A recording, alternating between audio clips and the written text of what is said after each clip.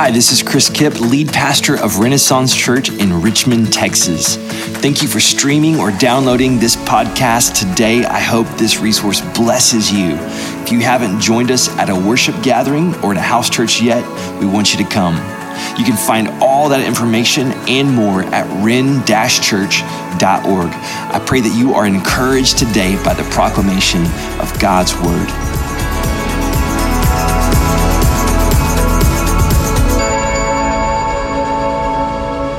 I learned to play guitar in high school, and I had a few chords that I learned. I had my George Strait songbook, and I would just learn the songs, and I would sit on the tailgate with my buddies after school, and I'd play the song, and I was working on getting on that twang, like the twang in your voice. You gotta have a little twang in your voice, right, to get the country music sound, and they're like, man, you're pretty good at that. You should play for some people, and I just got all excited, and I would watch the Country Music Awards, and I would see, we're talking about, guys, I came of age in the early to mid 90s, which was, in my opinion, my humble opinion, the pinnacle of country music. Okay, George Strait, Garth Brooks, Clint Black, Trisha Yearwood. The list just goes on of these amazing people. And I would watch them win the big awards. And they'd say something like, I want to thank all my fans out there. You guys make this possible when we're out there on the road, and they would say stuff like that. And I'd be thinking about it at night, playing my guitar in my bedroom, and I would practice my speech. I don't know if y'all have ever practiced your speech before, like you think you're going to win something and you're like, I want to thank all my fans out there. But I was a new Christian, right? So I thought, I've got to make this Christian. So I'd be like, I just want to give all glory to my Lord Jesus Christ. And I want to thank all you fans out there for making this, right? That was my dream. And I look back on that and it's funny. Like I laugh at myself and how I dream. But I'm just curious, like, what was your dream for life? What is your dream? Is there a dream inside of you for life? The reason why I asked that question, because I think it hints at something a little bit deeper that goes on inside of the human heart. That all of us desire purpose. Right? We all want our life to count for something. We want to find out what we're here for. What's the unique thing that God's put inside of me, and how do I live that out, and how do I express that? I came across the words of Jesus in John 17:4 this week, and he's at the ripe old age of 33 years old when he says this. He's in the last kind of days of his life. He's with his disciples. He's preparing them for the fact that he's going to be crucified. And he says this in prayer, John 17:4, Father, I have glorified you on the earth by completing the work that you gave me to do. Think about that. 33 years old. I've completed the work that you gave me to do. Now, some of you are a little bit past 33, okay? And you're like, I don't know if I've completed the work that God gave me to do. I don't even know what that is. Or maybe you're here and you're not 33 and you've got your whole life in front of you and you're like, I'd like to be able to say that. Like, I'd love to stand at the end of this earthly life and stand before my Heavenly Father and say, I completed the work you gave me to do. There's something in us that wants purpose to make our life count for something, but how in the world do we find that? And how do we do that? And what does that mean for us? And that's what I want us to talk about this morning, of how do we discover that dream or that purpose that God has for us. We started this first week of the series talking about the Father's being, his character. And we know that we all have different stories. Some of you, your dad, your earthly father was amazing. Some of you, he was absent. Some of you, it was like, man, it was rough. And no matter what this scenario was, which, by the way, that is significant, it doesn't leave a mark on us. It's significant. I'm not saying it's not. But for every one of us, no matter what that was, there has to be a point where we say, okay, that was this, that was my reality, but here is Heavenly Father. This is what he's like. We talked about his being. We say that out of his being, out of his goodness flows his blessing. And last week we talked about the blessing and what does that mean for us? And we talked about how it bestows identity, how it communicates acceptance, and it gives us approval, like that we are blessed through Jesus in the scandal of grace by living lives that were opposed to him in so many ways. And yet somehow, by making this change of Jesus, I believe in you, I trust in you, I have faith in you, and being born again in Christ, that all of a sudden, he's blessed us with every spiritual blessing in the heavens in Christ Jesus. Wow. And then we live from that blessing, not for it.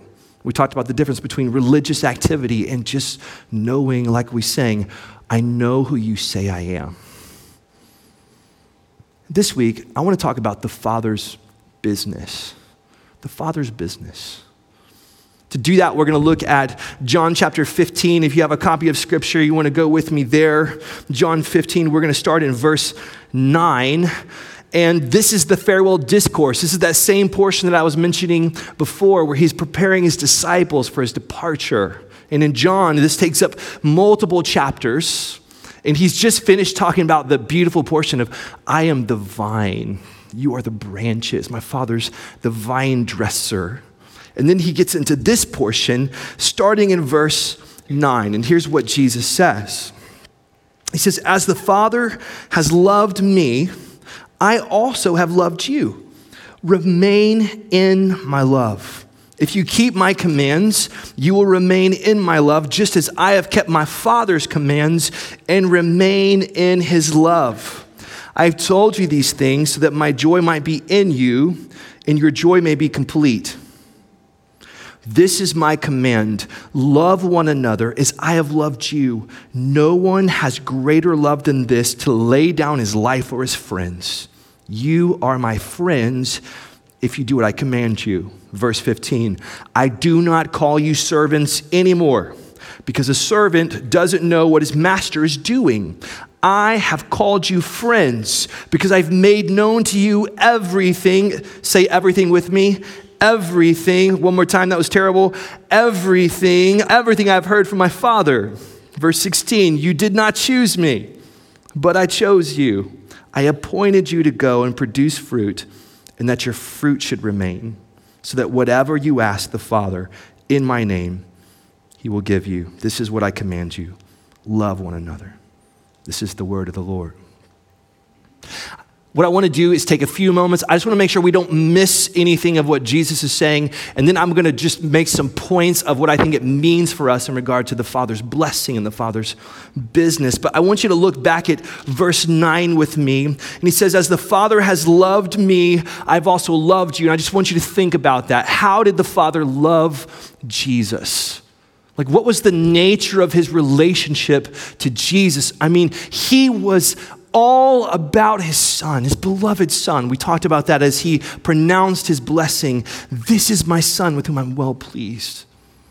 In the same measure of the Father's love for Jesus, Jesus says, look, that's the way that I love you.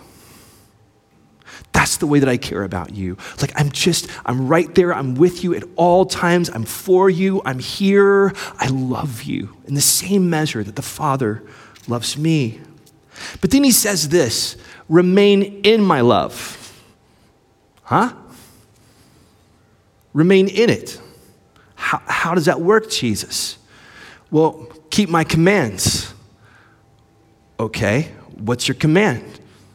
Love one another. So we are loved by Jesus with the same way that the Father loved Jesus. He loves us.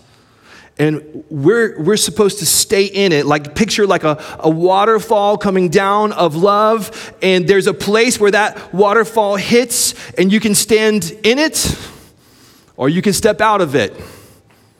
In it, out. Here's how you remain in it, the flow of his love, by keeping his command. What's that? Oh, love one another. So somehow, in loving one another, we're like remaining in his love. And he says this phrase, I've told you these things so that my joy may be in you and that your joy may be complete. And I want you to understand when he says your joy may be complete, that's almost like a picture of like a bowl that's inside of you, and it's your capacity for joy. Each one of us has a certain capacity by God for joy. He's given to us, right? And if you've ever felt joy, like not a contrived joy, but like a true, like inner joy, there's nothing like the joy of the Lord. And he says, I've told you this so that my joy might be in that bowl. And that word complete means to be filled up to the brim. Like there's no more room. Like you're filled up all the way with joy. So what he's saying is this: I love you. Remain in it by loving one another. And here's the deal. If you do that, here's what's going to happen. Your joy is going to get filled up, and it's going to be amazing. And you say, awesome, I'm in. Jesus, I want joy. I want to remain in that waterfall of love. How do I do that? Greater love has no one than this, that he laid down his life for his friends. Right? Record, what? Here's how you remain in the love, and here's how you love one another. Lay down your life for your friends. Wow. And if you do that, your joy will be full to the top. Now that's the paradox of spiritual truth. All spiritual truth is paradoxical. We see that throughout the teachings of Jesus. If you want to be exalted, what does he say? Humble yourself. And if you exalt yourself, guess what's going to happen? You're going to be humbled. And here he says, look, here's the key to having love that's going to remain, it's going to abide, it's going to stay with you. You're going to have joy that fills up to the top. And here's the key: die to yourself and lay down your life for your friends. Oh, and by the way, I've called you my friends. And then he uses this phrase, right? I no longer call you servants. He says this: a servant doesn't know what his master is doing. I've called you friends because I've made known to you everything I've heard from my Father. So here's what it means to be the friend of God. Jesus is going to let us in on what the Father's doing. Now, he's used this verbiage one more time. Hang with me. I'm going to get to the points in just a second, but I want you to see this in John chapter 5, 19 and 20. Jesus has just healed a guy, and it's the Sabbath day, and it's a man that was lame for 38 years. He was by this pool of Bethesda that had this kind of this story that there was an angel that would stir the waters, and the first one in would get healed. And Jesus goes up to a guy who's been there 38 years on a stinking mat. Now, when I say stinking, I mean like literally the guy couldn't get up and go use the restroom, so this would have been nasty. 38 years. And he says, do you want to get well? And the guy says, I can't, because there's no one that will lift me into the water. He said, no. Do you want to get well? And he heals the man. The man, he tells him, take up your mat. And what did the Jews get like all bent out of shape about? The mat. Did you carry your mat today? Bro, it's a Sabbath day, right? They're upset about the mat. They're missing the miracle of God in this moment. And Jesus is responding to these guys. In verse 19 through 20, Jesus replied, truly I tell you, the Son is not able to do anything on his own, but only what he sees the Father doing. For whatever the Father does, the Son likewise does these things. For the Father loves the Son, check this out, and shows him everything he's doing. And he will show him greater works than these, so that you will be amazed. Here's what Jesus is saying. Look, I know you have these man-made rules about the mat. Here's the deal. My Father was healing today. Here's why I healed that guy, because the Father wanted to heal him, and I only do what I see my Father doing. And the Father shows me everything he's doing. The Father let Jesus into his business. Amen? Jesus always knew what the Father was doing. But then, now we just read this, that Jesus is speaking to his disciples and he's saying, look, here's the deal. Here's what it means to be my friend. I'm going to let you in on everything the Father has shown me, which, by the way, is everything the Father's doing. So here's the first point. Jesus was always and only about the Father's business. Always and only. The word was in the passage. The Son is not able to do anything on his own, but only what he sees the Father doing. It wasn't like the add-on. Like, well, Peter and James want to go to the lake this weekend. Mary's having like a hummus and wine tasting party on Sunday. I don't want to miss that. So somewhere between like Saturday and Sunday afternoon, I'll be about the Father's business. Right? It was like all of it, meals, going to the lake with disciples, climbing up mountaintops and talking to them, preaching from village to village, healing the sick. All of it was the Father's business. And he was only about that, only about the Father's business. Point 2. As friends of Jesus, we are brought into the Father's business. I will show you everything. I've made known to you everything the Father has told me. What's the Father told him? Everything he's doing. I only do what I see my Father doing. So here's what I don't want you to miss. That out of this blessing of the Father, where we find identity and approval and acceptance, and we know who we are, and we can stand and live from that blessing, that in that amazing scandal of grace, here's what he wants to do. He wants to include us in what he's doing. What the Father is doing. Jesus has brought us into the family business. I don't know if your family had a business growing up. My dad is an architect, and he had started an architectural firm with a couple other business partners. And in high school, I got a job. Was I qualified for that job? No. I was learning as I was going. I didn't know CAD. I had to learn AutoCAD to be able to do the job. And I got to go, and I got to be a part of the Father's business. Why? It's my dad. He owns the company. I get to come in, right? And here's the thing, friends, you and I, we're not qualified for the Father's business, right? It's not like we have all this expertise and I've studied the Bible for 28 years now. Now I'm ready. No.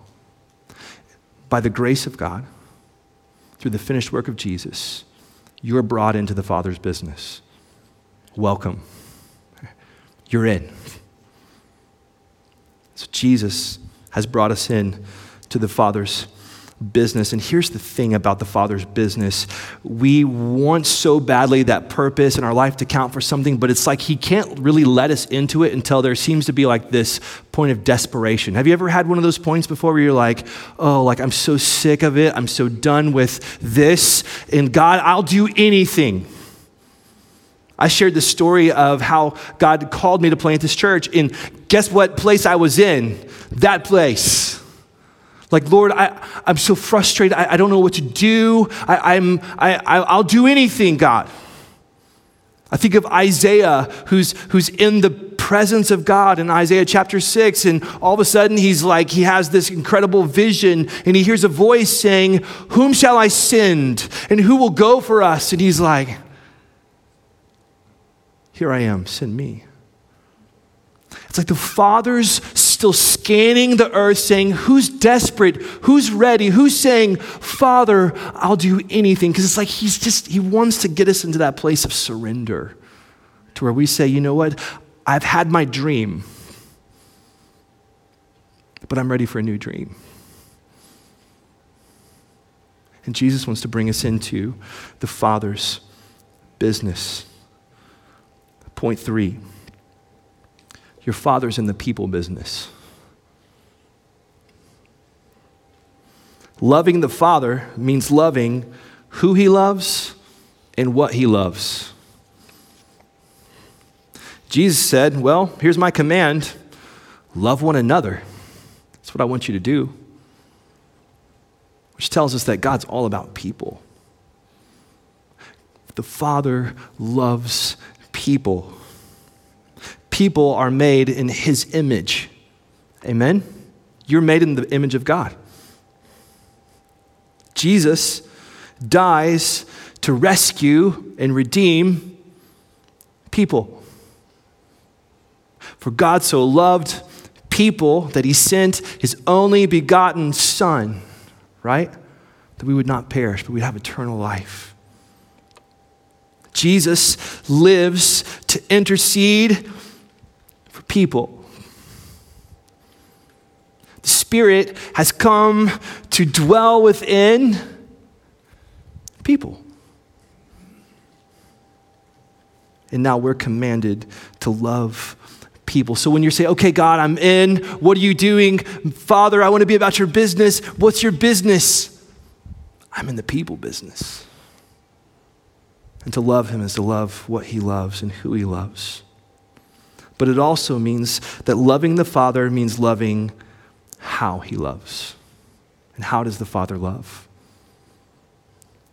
Greater love has no man than this, that he would lay down his life for his friends. You're my friend if you do what I command. What did you command? Love people. Love one another. Jesus loved us sacrificially. He laid down his life for us. And so we're to follow his example, to lay down our lives for people. And he wants us to join him in the rescue and redemption of people, which means, how are people rescued and redeemed? Well, we go, we share the gospel, we tell them about Jesus, we help them grow in what it means to follow Jesus, and we teach them to do the same thing. Go, share the gospel, make disciples, and teach others to do the same thing. That's the Father's business. He's in the people business. And here's the last point, point 4. You'll never regret joining the Father's business.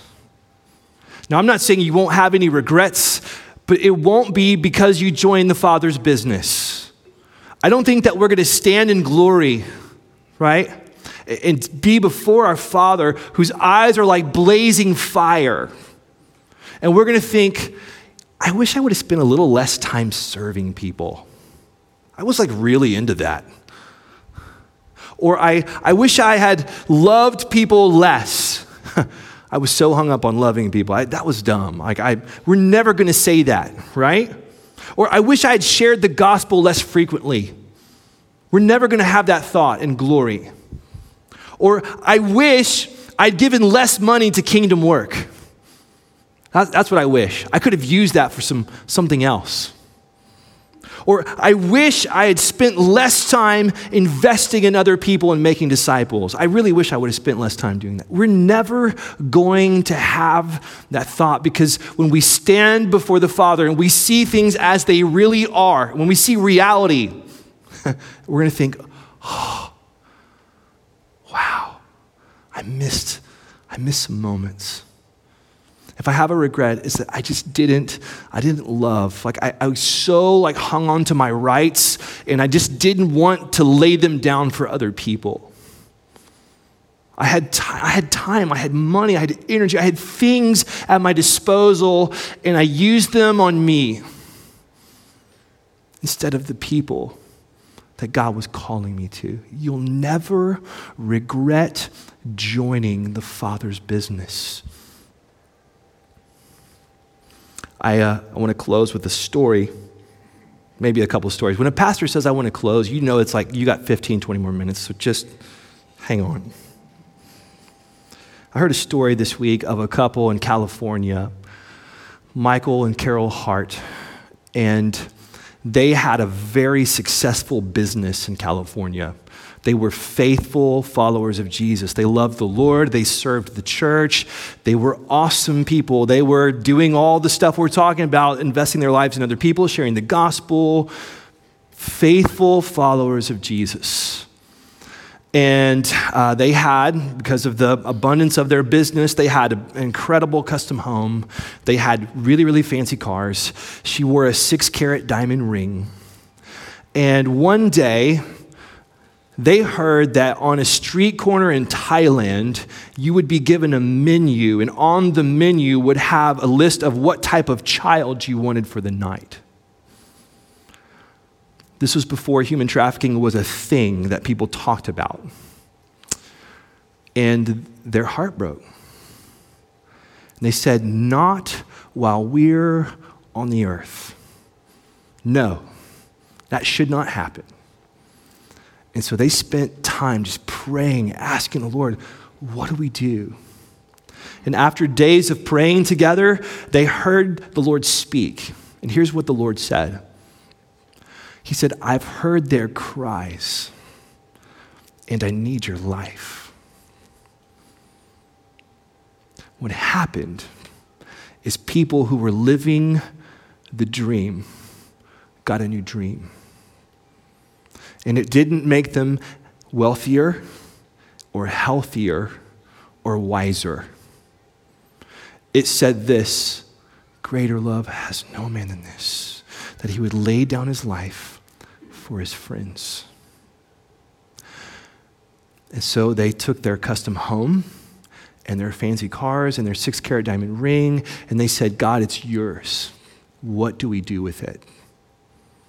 And God showed them a plan, and they started a ministry called Zoe International, where they've been rescuing kids out of trafficking since 2002. Beautiful story. They got a new dream because they had a tap on their shoulder about the Father's business that had to do with a certain people that God cared about. That's the business that our Father is in. I heard another story.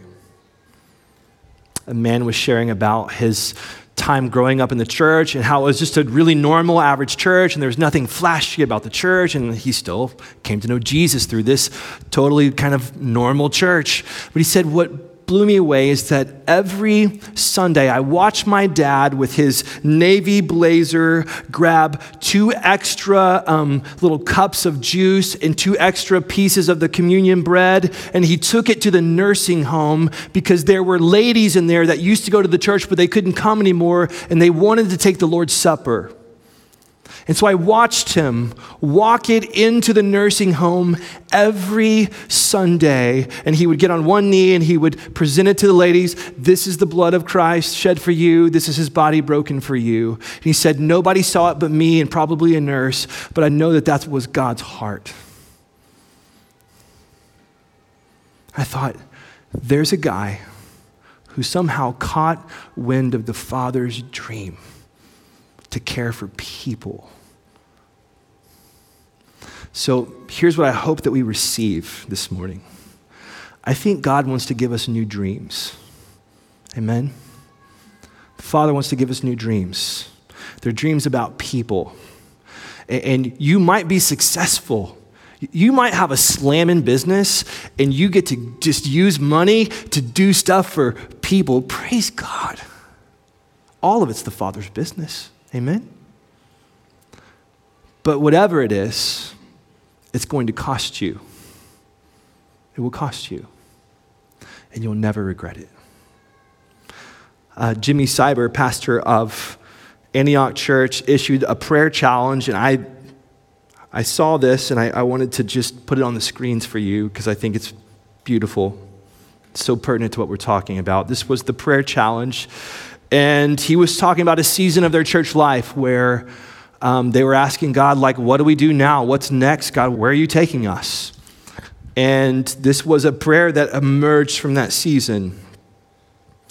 And it says, God, I'll do anything for anyone who's on your heart at my expense for your glory, trusting that the richness of where you lead me will develop something in me that will be the greatest treasure I could ever find. I want to say that again because it's so beautiful and rich. God, I'll do anything for anyone who's on your heart at my expense for your glory, trusting that the richness of where you lead me will develop something in me that will be the greatest treasure I could ever find. Meaning this, you'll never regret it. But God, I'll do anything for anyone on your heart, who's on your heart at my expense.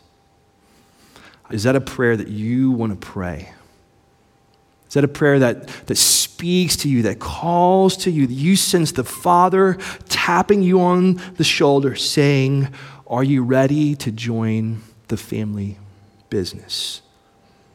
Oh, and by the way, you did not choose me, but I chose you, and I appointed you to go and produce fruit.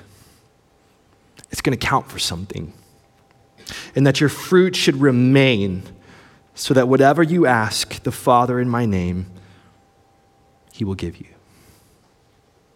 When you give yourself to that, your life will count for something, and you'll never regret it. Amen. Thanks for listening to this episode of the Renaissance Church Sermon Podcast. To contact us or find out more information, visit ren-church.org.